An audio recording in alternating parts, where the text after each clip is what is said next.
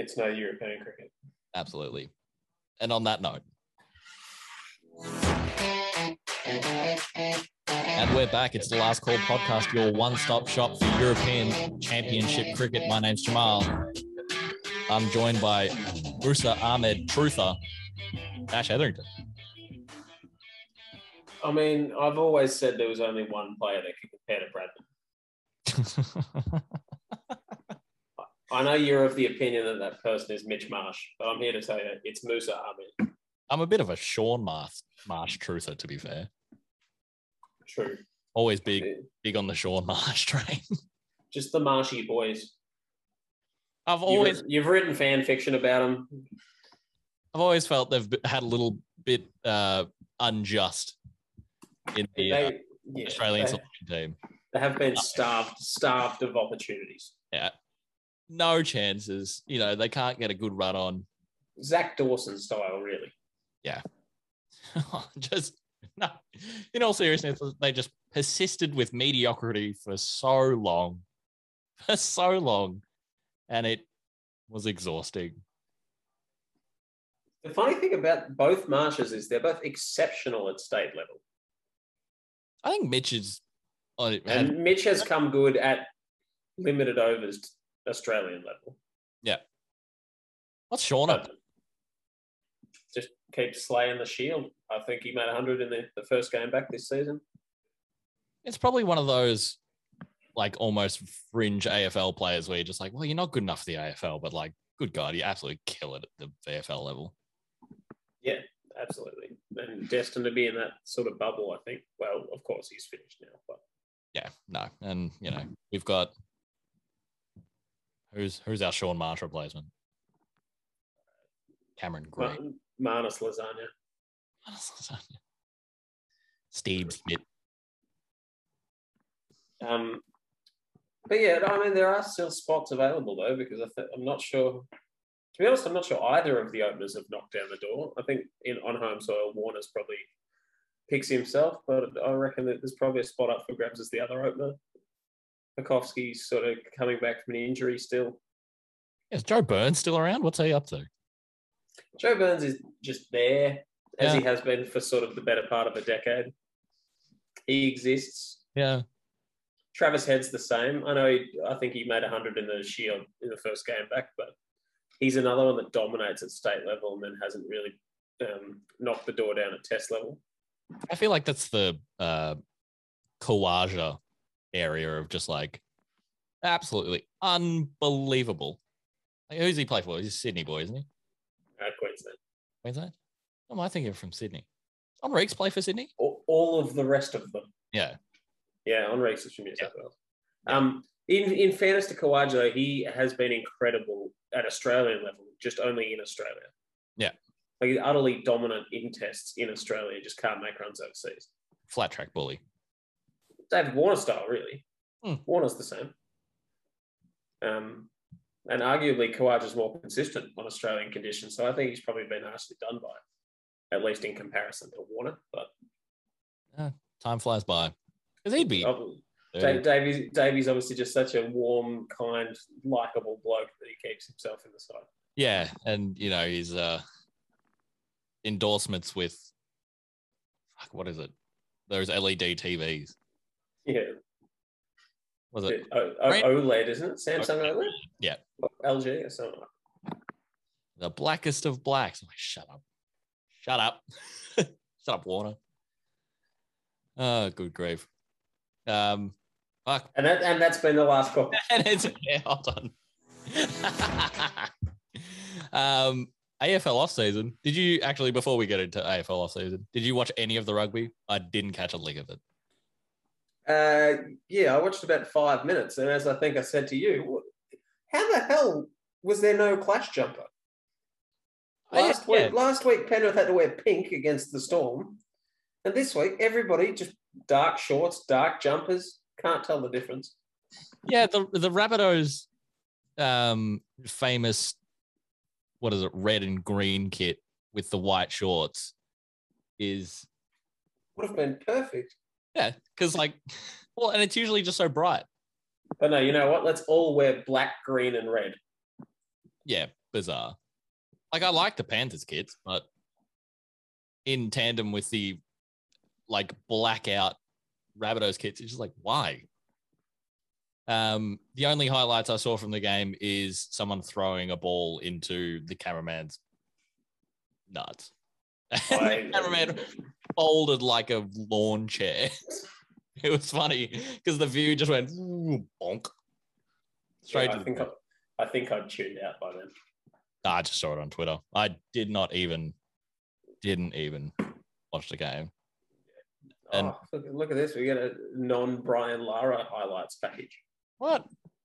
Warning on Boxing Day. Ashes Test, MCG. This is probably when I first started watching cricket. This was Boxing Day 2006. Warning about to take his 700th wicket. It's full MCG.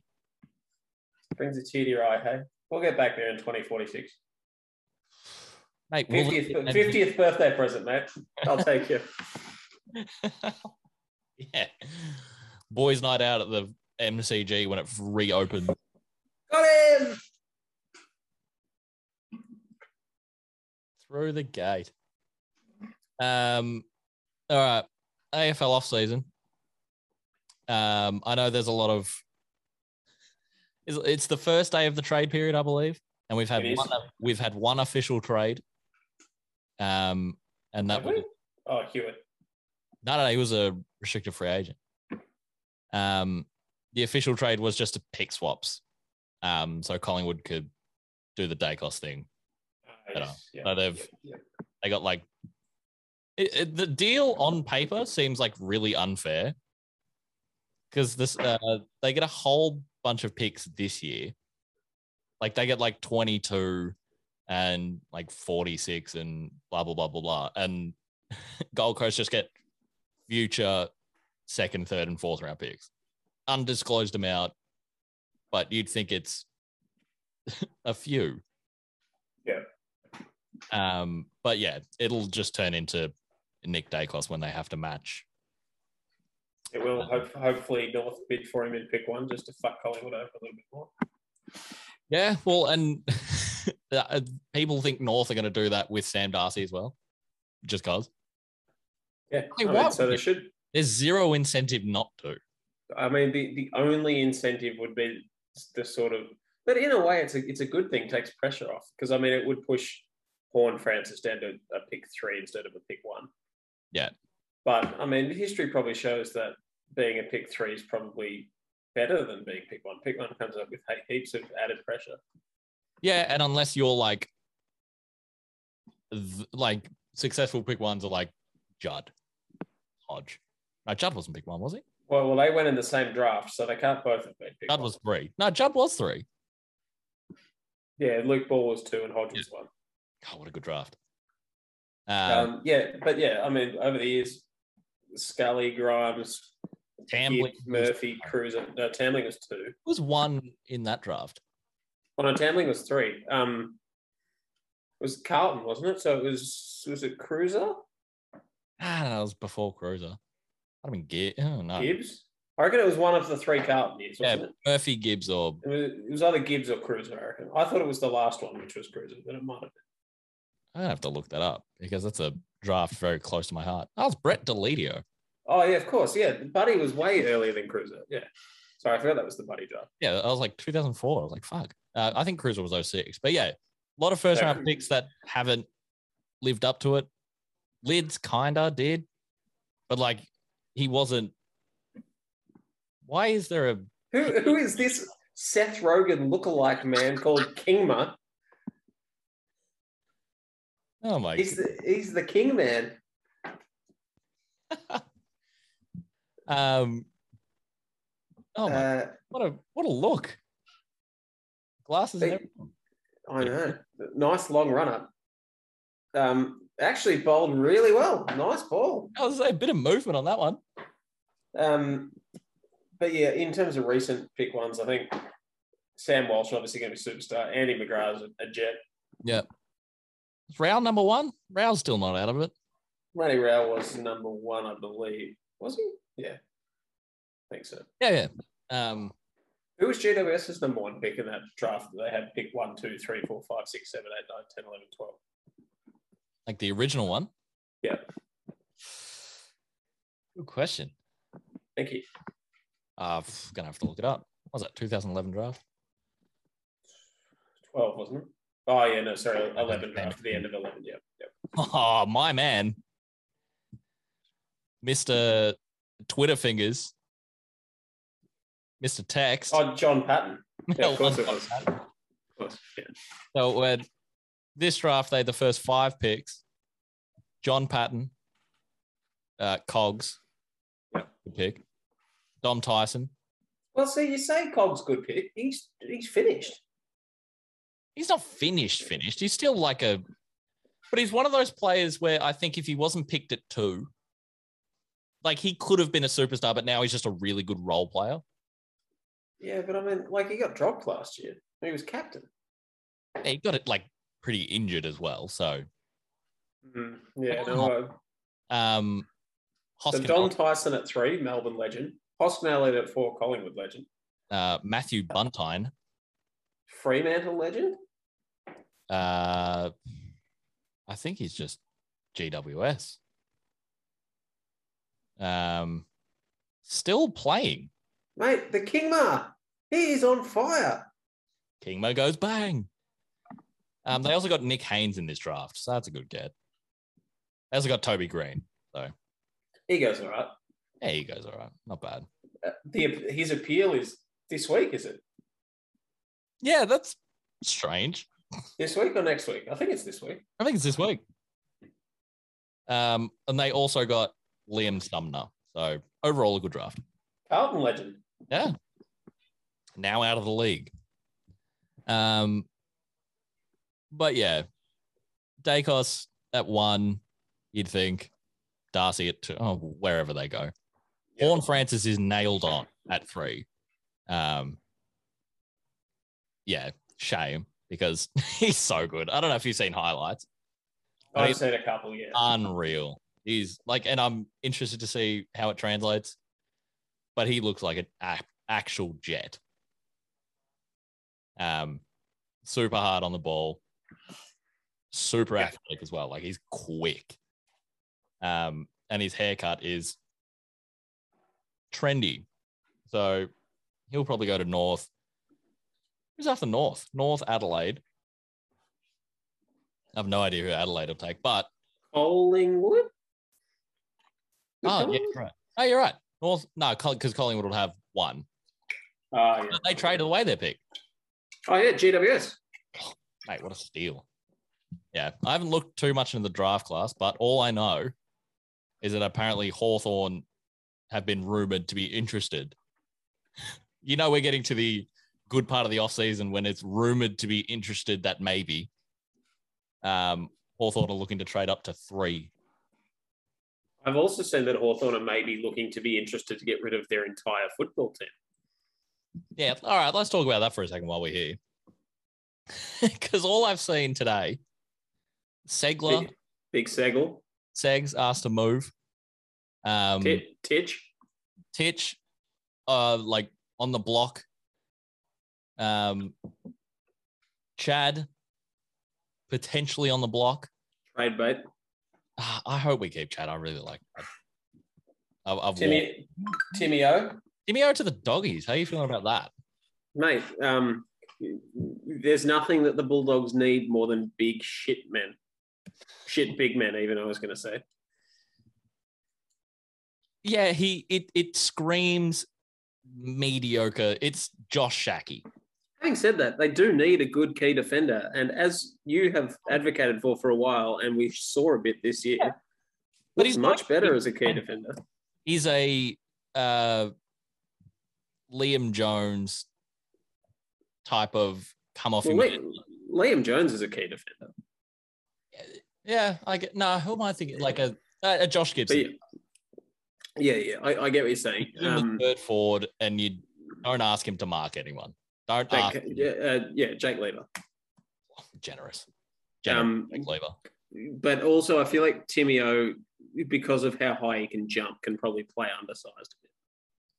Yeah, and he's quick and athletic. Like, I like him as a player.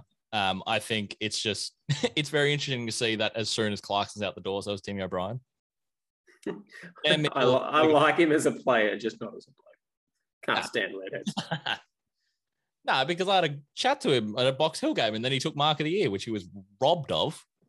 I know. I was there. Yeah. It was you, me, and Shane Solomon. We're all advocating for it. So Timmy out of the Dogs. I don't hate it.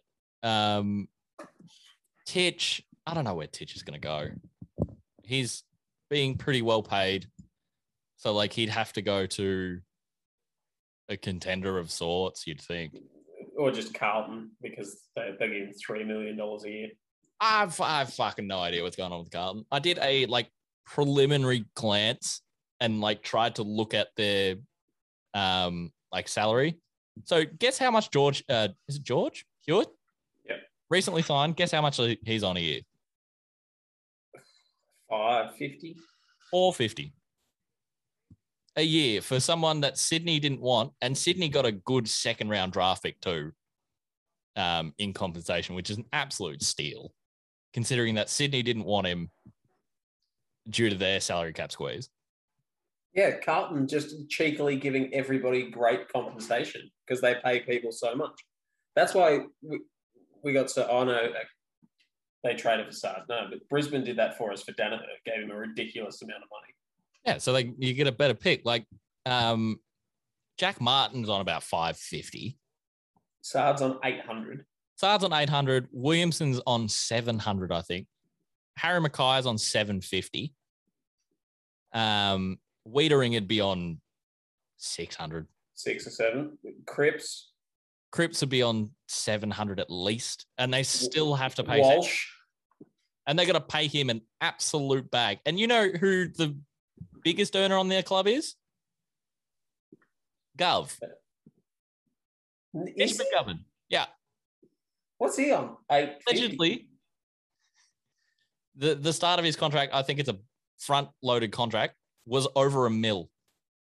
What? Just came over. Yeah. He was like the third highest paid player in the league. What did he have a second job, like folding Vizzy boxes?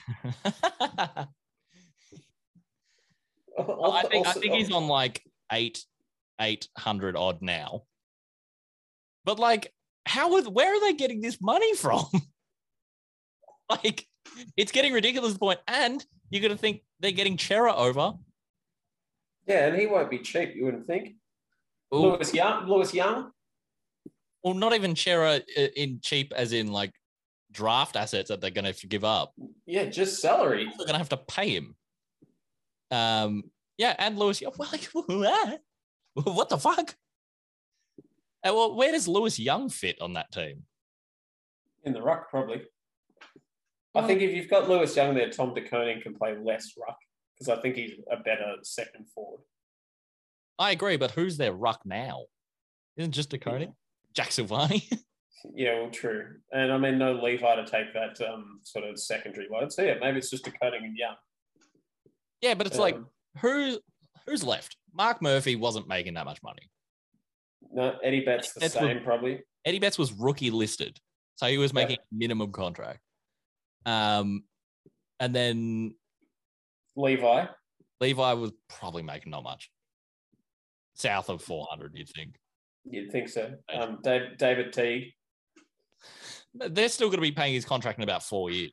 Kane Little. They're probably still paying Mick Malthouse's contract, to be honest. Hey, they might be paying Pagan's contract. Who knows? It's all coming from the estate of John Elliott. Someone's Jack's left 70% of his estate to salary cap brought in. Yeah, you're getting paid by the half-forward flank. I'd love to be the executor of the estate. All right, 70%'s gone towards cash in paper bags. The other 30%'s gone towards the paper bags. All right, what else is going on? Max Lynch to Hawthorn. Cool. Is he the Collingwood guy? Yeah. He's the guy I was telling you about. Absolutely destroyed Max Gawn on the Queen's birthday. Yeah, no, he's and Max Gawn got best on ground in the Brownlow. wild. Unfathomable. Yeah, the backup ruckman. But yeah, no, I reckon he, especially if Segler goes, he's probably got the ability to be number one ruck at Hawthorn. Nah, that's Noodle. Nah, fuck Noodle. Noodle's only in the side because of extreme nepotism. I mean, probably. To be fair, Noodle's all right. He'll get there.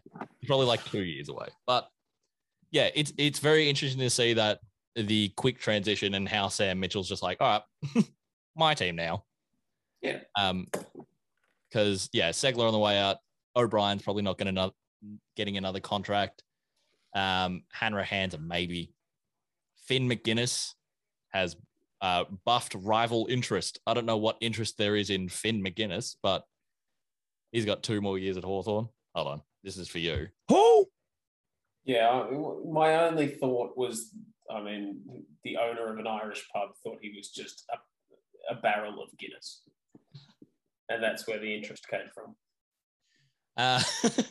The Frog and Toad or whatever that pub we go to. What's it called? The underground one? Charles Dickens. The Frog and Toad. They're both ridiculous names. Yeah, fair. Also, what is happening in the cricket? They're 8 for 3. Netherlands are good. They've always been good. And by always been good, they were the worst team on Cricket 07. Our mate Virgin Dogma or whatever he's called, he's absolutely killing it. Kingma. V. Kingma. PE teacher. Seth Rogen light. I got a list of stuff though. Sorry, back to Finn McGuinness. Yeah, I can't see him getting. Where does Finn McGuinness play?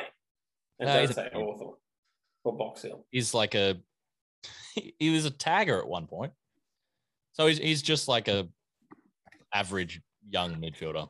So he's a midfielder. Yeah, okay. He's a 3rd generation Hawthorn player, so like we got him for father son just cause I think. Yeah, he's good. Diamond. He's good VFL at the moment. North Melbourne has made its first move to land Richmond's Callum Coleman-Jones, offering a future 3rd. It's funny because they've got all of the leverage. Literally all the leverage. Yeah, because he can just walk, can't he? Yeah, and Richmond need North to do a deal for Robbie Tarrant. Because if they get him as a free agent, they lose their maybe or compensation pick. So what benefits Richmond the most? Is it giving up a pick, then getting Robbie Tarrant for free? Or could they just do a straight swap? No, so if they really if them and North piss each other off, what happens is Coleman-Jones goes for nothing and Tarrant comes as a free agent. So they get nothing because they lose the maybe or compensation pick. So they basically lose Callum Coleman-Jones and maybe or Chol for Robbie Tarrant. Yeah, not ideal. But whereas if they compromise on a trade, then they get whatever the Chol compensation pick was, which I think he got 4 years. So I think it's a 2nd rounder currently. Yeah, it was. It was a mid-2nd round pick, which I was flabbergasted by. So they get a 2nd rounder and a future 3rd for Coleman-Jones and they get Robbie Tarrant. Yeah, so they get that's a massive win. So they've got no leverage with which to negotiate. Yeah, it's fair. The Tigers do have picks 7, 15, 26, 28, 38, 42, 47. So, like, they'll be consolidating picks. Apparently, they're ones who... Yeah, they want to trade up. I did see that. To, the one... not one. They obviously won't get one. But, like, the 4 to 8. Yeah. And interestingly, Essendon want to go the other way. They want to trade down. I don't hate it. So we've currently got pick 10 or something, I think it is.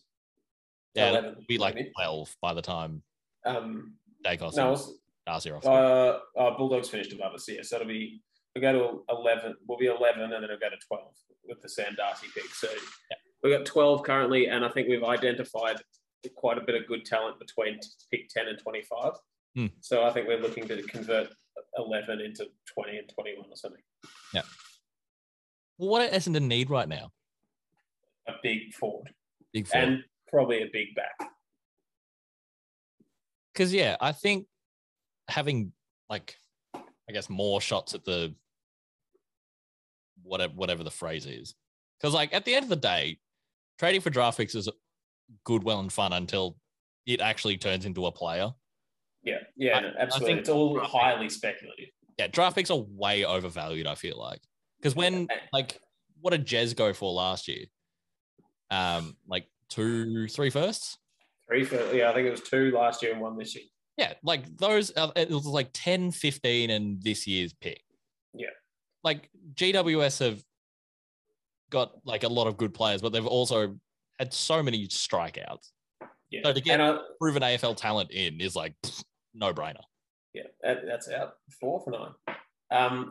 I think there's a strong distinction to be made between the difference between pick 1 and pick 10 and the difference between pick 15 and pick 25.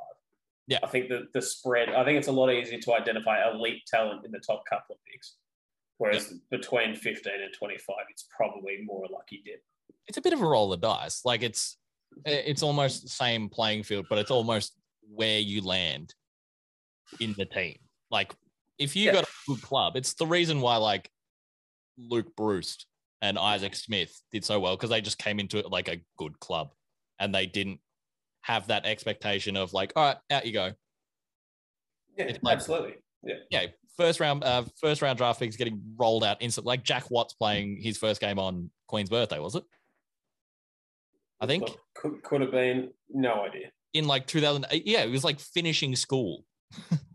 I listened to an interview. He's just like, yeah, I was 17 and still finishing my exams, and I was playing in front of 90,000 people at the MCG in June. Like, that's crazy. It is. Dustin Fletcher did the same thing. His first year on the Essendon list, he was still at high school. And he literally passed up games at Essendon to play school footy. Oh, he's a big where'd he go? He's like, I've got the next 15 years, which turned out to actually be 20 years, to play for Essendon. I've only got 2 more games to play with all my mates. Yeah, I want to play with Jesus Christ one more time. He went to Pegs, Henley and Essendon Grammar School. Ah. Yeah, there you go. There you go. And still played in the premiership that year, I believe, 1993. He was one of the baby Bombers. Actually, while we're on grand final, what do you think of like the entire list getting a medal? There was that argument in the NBA style, NFL style. If you've played a game, you get a medal. It's a hard one, isn't it? Because, I mean, I feel, and obviously they got beat, but I would be happy for Josh Bruce to have been a premiership player. Yeah. I'd be happy for Robert Murphy to be a premiership player. But at the same time, neither of them played it. Obviously, Bruce didn't because they lost. But, like, Robert Murphy didn't play in a flag. And I think it would feel hollow to go the rest of your life being called every time you get introduced somewhere premiership player. Yeah. The EPL do something similar, though, where there's like a threshold of amount of games that you have to play before. Yeah, there's no final in the EPL. Yeah, but you just win. Yeah, but obviously, like, what you have to have played that doesn't make any sense to have had to play in the last home and away game to be a championship player in the EPL. Yeah, it makes sense that the entire list gets it in that when there's no final because there's no particular game to have played it. But like, I'm not sure how like people would feel being called premiership players if you've played 2 games in round 3 and 4.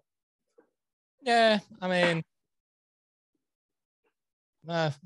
hey, Tom Murphy, 2-time premiership player. There you go. At the same time, James Jordan will be forever known as a premiership player. Yeah, exactly. Like the Medi subs, both of them. It was just like, yeah, I got an extra game and, didn't actually play. Like the Connor Downey incident of he made his debut and didn't touch the field. Yeah, made his debut in his second game. Yeah. So on that, something I don't think we addressed last week, and we may have because we went for a long fucking time, but I don't remember us addressing. James Harms tried to get himself subbed off and was told, "You're not injured enough." The doctor said cramping is not sufficient for us to sub you off. I didn't know there was a threshold to get subbed off unless it was concussion.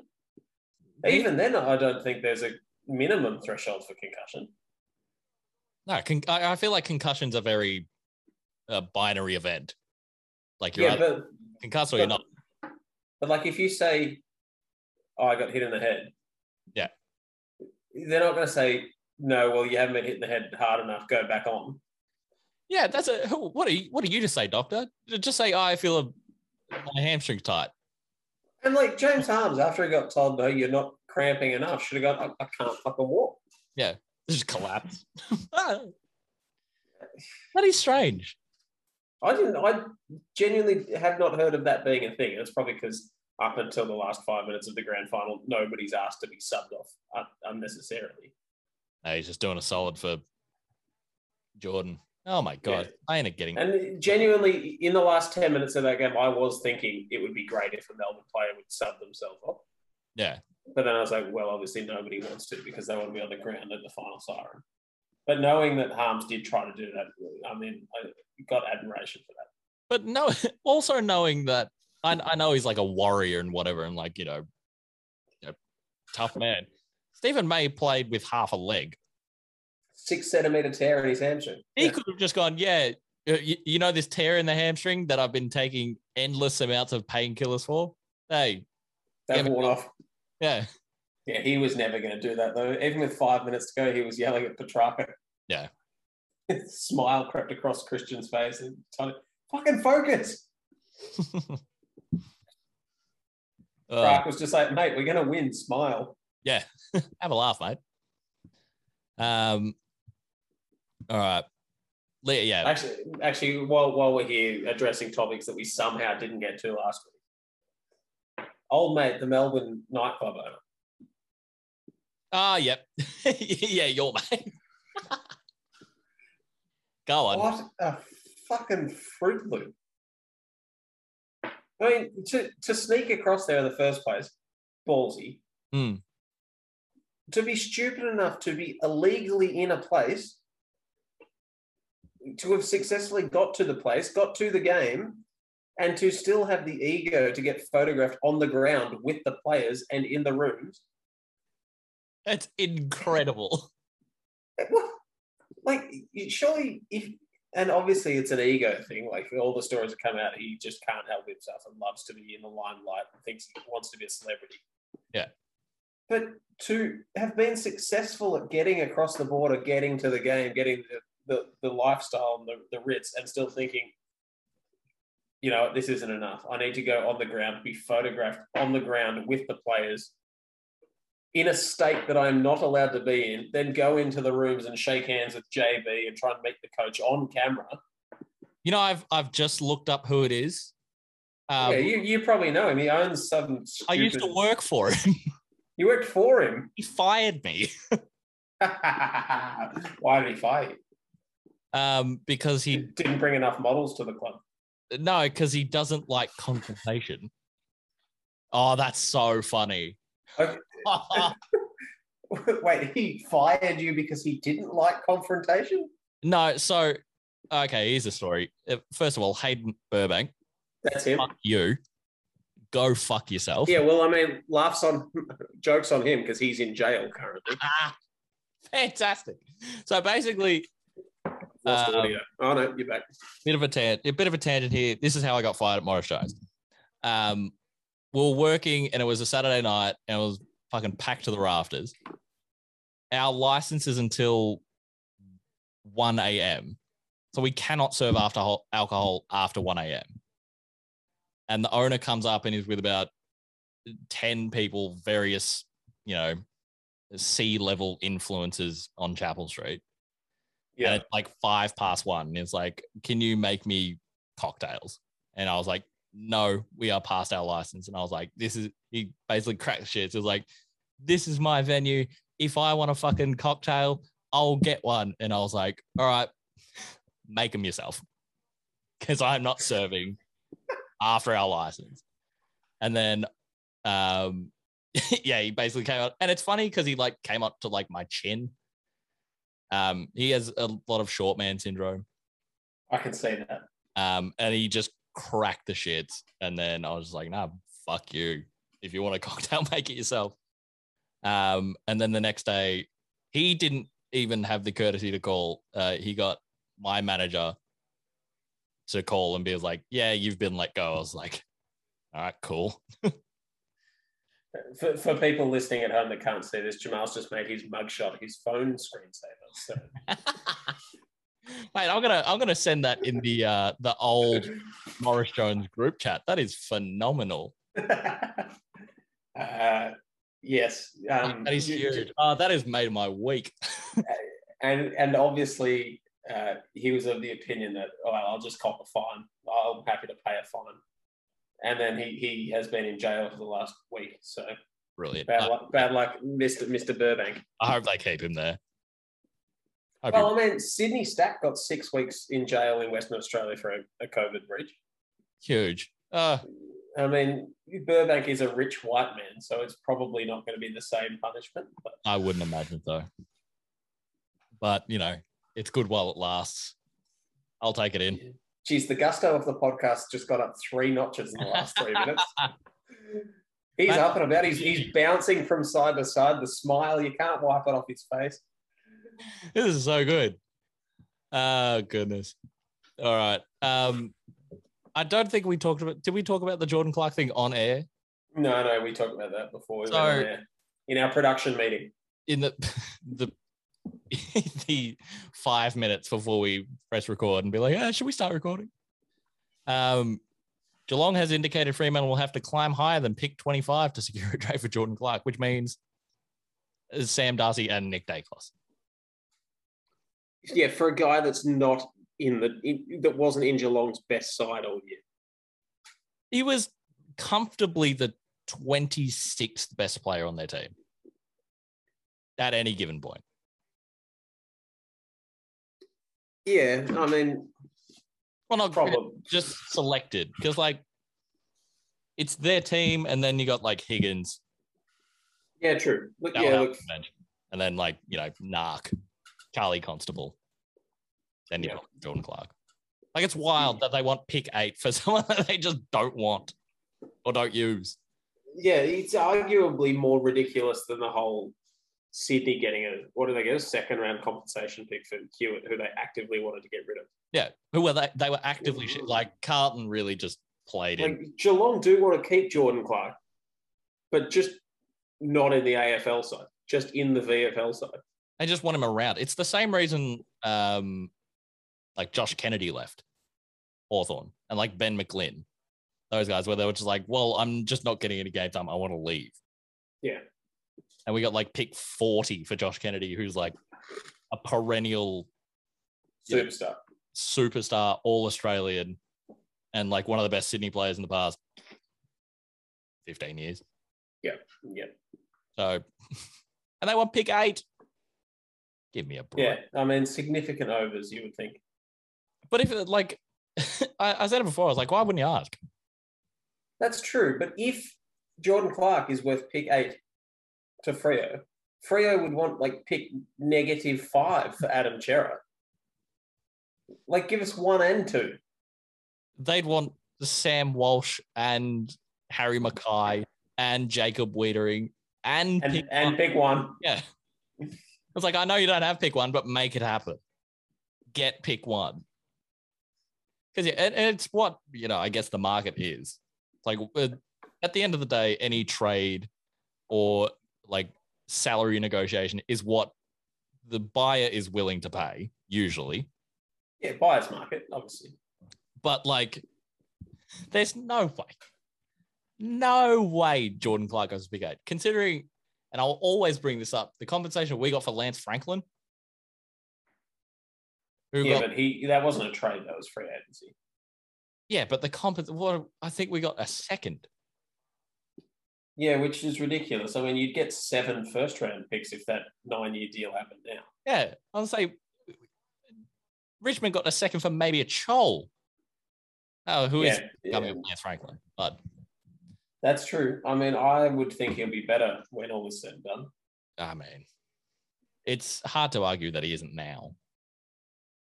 Yeah, I mean, the sad thing is there's going to come a time in the next couple of years where he genuinely goes past Buddy as a player. It might not be until Buddy's been retired for 3 years, but it will happen. Yeah. Also, Gold Coast midfielder Will Brodie is looking to get to the Dockers as well. So, and what are your thoughts? Will Brodie get there?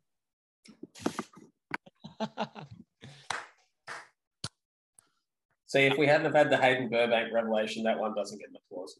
No, absolutely not. It's just the mood. The mood's been perennially lifted. I can say anything tonight. I will get just standing ovations may become the norm. Oh, absolutely, mate. I'm in a phenomenal mood. Because I'm in a phenomenal mood because someone got arrested. Yeah, I mean, the best thing to happen involving police in your life in the last 48 hours. Yeah. That's not going to make the podcast. I won't tell that story. That's a bit dark. That'll bring the mood down. Collingwood, Scott Pellegrino has just finished top 3 in the best and fairest. That's now 13 times in the last 16 years he's finished top 3. That's ridiculous. Considering he didn't play the last like 5 games of the season when he broke his leg. Yeah, exactly. 13's a fucking hell. Guys, Brodie Grundy, the $1 million man, 6th. The game's 2nd. Maynard? Yep. Yeah. Maynard, 2nd. I think DeGoey, 4th. Sidebottom, 5th, I believe. Yeah. Big SED at Freo finished 1st in their best and fairest. Yeah, that's huge. Oh, Rory Lobb might be on the move. That was something that came out of that. And where might Rory Lobb? He's on fire today. Hey, Essendon could use Rory Lobb. As a tree at Tullamarine. Good key forward. And by good, I mean... Tall. Yeah. He's bad. He's pretty quick for how big he is. Yeah, look, I mean... As a stopgap, like he's not... Yeah, so that's the thing I was about to say. So I think, and hindsight is obviously the beauty here, but I think it depends on whether we get King.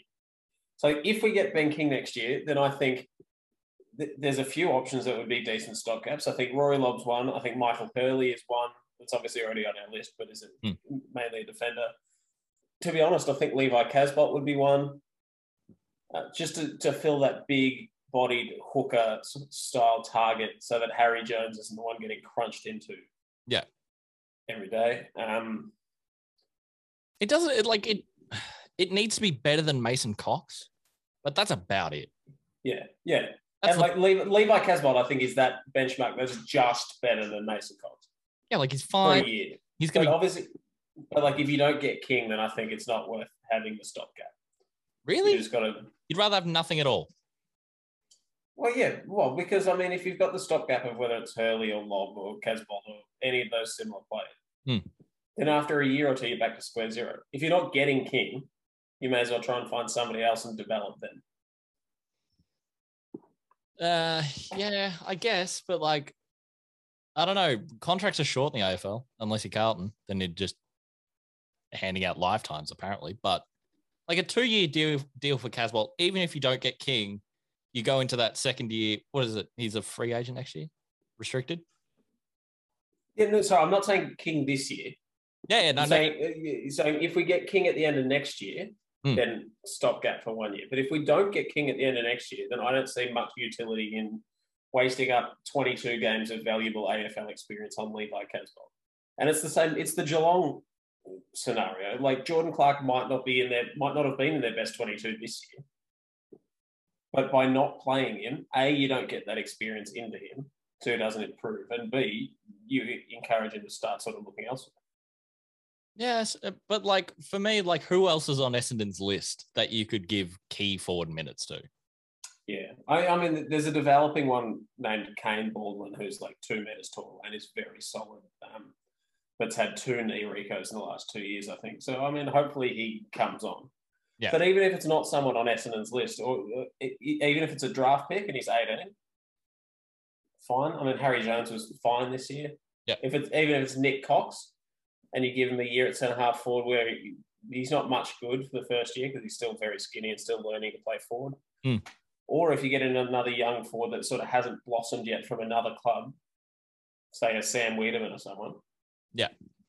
That hasn't torn the house down and may, to be honest, may not be as good as somebody like a Casbolt or a Lob would be next year, but will serve more utility in the long run. Because even though I think Essendon are on the way up, we're not going to be a contender next year. I think we will be a contender in probably 3 or 4 years. And by that time, Lob or Casbolt or whoever it is won't be there.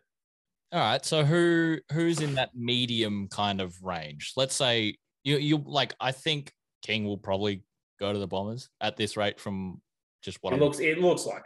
But it doesn't hurt to have like a Tom McDonald type. Like who's the Tom McDonald? Who is like the just forward on the list that you could realistically get now? It's from a different club that we could get in. Yeah. Like a dream, like third key forward. Yeah, I mean, it's hard. I think Wiedemann's probably not a bad option because obviously he's massive talent. He's got quite a few in front of him at Melbourne now that McDonald's had that resurgence and Ben Brown's found his footing and the hair hat has sort of excelled this year. Hair hat. And then, it's hard to say. I mean, which makes sense because big, promising forwards don't tend to be easily given away by clubs. My instinct was to say Oscar Allen, but I think he's above that class. I think he's definitely prepping to be West Coast, either the next big ruckman or next big key forward. I think he's the heir to Darling. To Darling. See, that's the one, either Kennedy or Nick Nat, though. Oh, Kennedy's older, isn't he? The heir to the key forward in... So you think he's more of a key forward than a ruckman? I think so. Yeah, I mean, I can accept that. But yeah, I agree. I don't think he's in that echelon of gettable. I don't know. It's a small list. It's off the top of the head. It's like there's not many like giant key. Honestly, Callum Coleman-Jones was probably a good shout, but I think he is sort of the opposite, and he wants to play in the ruck rather than play forward. Who wants to play in the ruck? No one wants. Which is, I think, why he's gone to North, because once Goldstein retires next year, there's a massive hole in that sort of North ruck. Hey, let's not disparage out. No, I'm not even going to say it. Not even going to say it. He's fucking terrible. Who?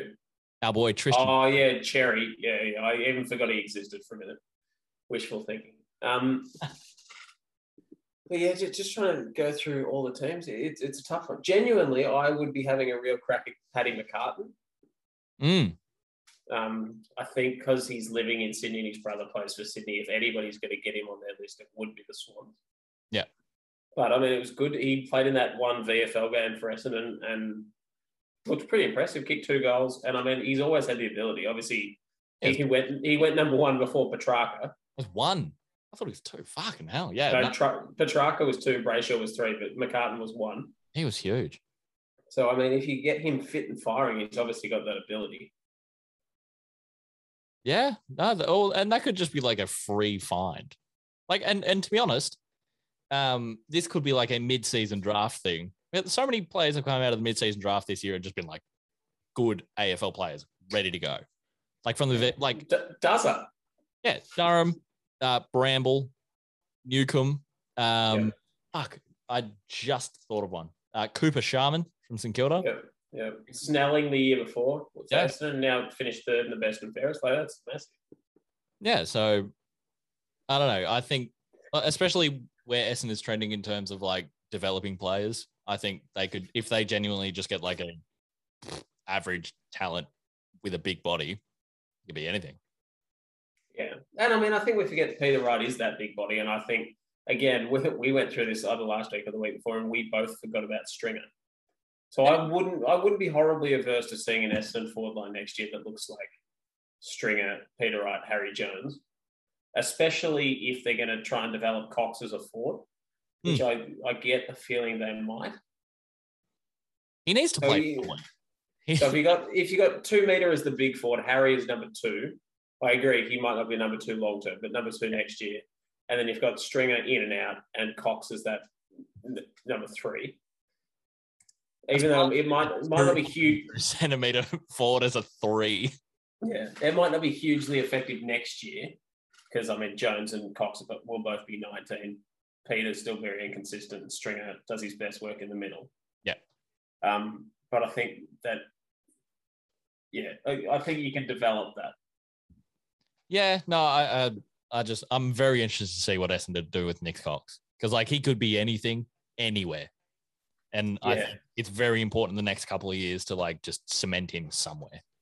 It's funny because I would say he's the perfect archetypical huge motored centre half forward, Nick Richo style. Except for the fact that I think that is more so Harry Jones. Yeah, because that game against Hawthorn, he ran further than anybody on the ground. Biggest runner on the ground from the forward pocket. And he's a great mark. So, there's nothing to say that they both can't be that. And maybe that could be the new sort of setup that gets us really, that sort of propels us forward in the same way that Richmond had that dynamic one big forward setup in 2017 that was sort of revolutionary. Yeah. Maybe that's the Essendon model, having 2 big key forwards that just work up and back, up and back. So then at least you probably avoid the pitfall of lots of sides where their key forwards get sucked up and can't work back. Yeah, so it also probably helps with Draper having to do less around the ground. Because Draper doing anything around the ground makes me nervous. So in the same way that Max Gawn travels around the ground to go to contests, and he's quick hands and good feet. In that scenario, are you seeing Cox as a second ruckman as well? Which he's already been used as sort of a second ruckman this year. Obviously, once he puts on some size, it's possibly not a bad shout, depending on how big he gets. I don't see him, even after 4 or 5 years in the gym, being big. Yeah, he's not going to turn into Shane Mumford. Nobody's Shane Mumford. But I don't even see him getting to a Luke Jackson side. Yeah, he might just be super skinny, which will be weird to see. Having said that, Max Gawn is very skinny. Yeah, but he's strong. He is strong. Skinny. It's the darts. Yeah. Yeah. But there's no saying, even if Cox doesn't put on a lot of weight, that he can't be strong like that. Yeah, I think, it's going to be very interesting. He could just turn into a Nick-Nat with super, super skills. Yeah, it would be lovely to see. I agree. He is one of the ones that will be most interesting to watch over the next 3 or 4 years. Yeah, because I think out of the last couple of years, your draft picks, you've got what? Perk is nailed on as just a small forward. And to be honest, most small forwards, when they're young, good small forwards sort of tend to turn into midfielders. Yeah, I sort of see Perk as just a genuine small forward. He's just a forward. Especially as he's got the instincts, and especially with the strength of our midfield currently and how deep it's getting. Just keep him there. And Devon Smith, for that matter. I think he's better when he plays exclusively forward. Because he doesn't have to do much. What Dev Smith is good at is not touching the ball a lot. That's true. But, it's a lot more acceptable for a small forward to have 8 possessions, 2 tackles and 2 goals than a midfielder. Absolutely. I like that about small forwards. They can just it's like Tipper. Yeah, well, Cyril was the prime example. He had to touch it 3 times a game and could have massive impact. Win a Norm Smith type of thing. He single-handedly won us that 2008 grand final. You cannot convince me otherwise. Mate, go back and watch the 3rd quarter again and tell me Stuart Dew didn't win you that. I know, but that 3-on-1 tackle on the wing is still just burnt into my brain. And to be honest, it was really all Cameron Mooney. Yeah, and that was the year he missed from the goal square, right, at halftime? Brad Otten missed a couple of shockers. Yeah, just a rough game, but yeah, it's going to be interesting to see. Is there any other trade shit going on? What else we got? Yeah, Finn McGuinness to re-sign. This bottle's not full enough. Also, as a Tim O'Brien adjacent, Horde have been looking at Tim O'Brien. I don't hate that, actually, because I mean, Jonas is probably coming to the end of his time. Trent McKenzie's coming to the end of his time. Obviously, it's weird to me that Trent McKenzie is a key back. I know, he's so undersized, but, I mean, I think he would be... I think he's undersized in the same way that Timmy O would be undersized, because I think Ken would deploy them similarly on the big forwards. Except Trent McKenzie is one of the best kicks of the football this decade. Yeah. Tim O'Brien's a good kick, but like... Yeah, but McKenzie and Rich are in a league of their own. Yeah. And, you know, and Caleb Daniel, less about power, more about precision. Oh, yeah, some of his kicks in the grand final are insane. I think Lukosius is getting up there in terms of just kicking. Inside 50 kicks, I would say Clary and Zerrett are the two that just blow my mind regularly. And it's not even about like laser. It's touch. It's deft. It's like it's the vision and the ability to like pull it back. And you're just like, how the fuck did you see that? You were running 300 kilometers toward the wing and you've just squared it 30 meters. Like at the corner of your eye. It's insane. Yeah, some of the stuff they do is just mind-boggling. Even more so than like a 50-meter sizzler that doesn't go more than a meter off the ground. Yeah. Some of their kicks that just go 22 meters and sort of loop up in the air, but it's just perfectly placed and in the impossible spot. It's in the basket, and you're just like, there are 5 players around. How did that land? Yeah, not only how did you see them, but how did you get the ball there? Yeah, no, it's wild. So what does that Port backline look like? Alir, in the event that Timmy O'Brien goes. Timmy O, Alir. Jonas, I think. Yeah, I think he probably takes McKenzie's spot. Dude. Or McKenzie can go back to his dashing halfback days. Doubtful. Although Daniel Rich has had a bit of resurgence like that, and he's still not quick. Yeah, Daniel Rich is almost in the Grant Birchall case of just like, okay, I can just take a mark, stand, and go bang. Grant Birchall used to be the classic run off the half-back line, but now he's just like, all right, stand here, kick it 60 meters. I would argue Daniel Rich has had the last 2 years of his life. Oh, how old is he? 31 or 32? Like, I think he's been better in the last 2 years than he was ever before. No, and I think I brought this up last week. Daniel Rich has never won a best and fairest, or he's won one. And it seems interesting through those Brisbane rough times, but like 12 to 17. Yeah. At the same time, I feel like he's the sort of player that is made to look a lot better by a good side, especially a good midfield. Yeah. Like because of the way he plays, kicking off halfback and setting up all that play. If you don't have the midfielders to set the play up to, moving through there, being dynamic like that, then I think you're sort of limited. It just comes straight back over your head. Yeah, true. And then you get to made look accountable because unaccountable. Yeah.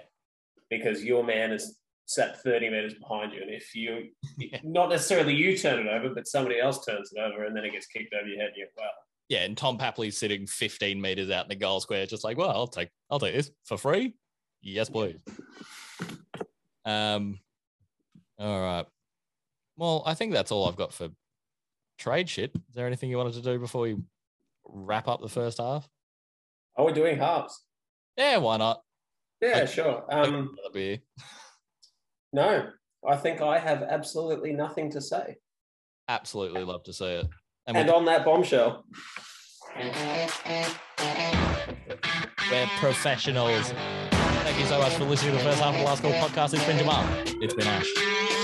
I hope boys didn't laugh. Ash goes bang. Bang.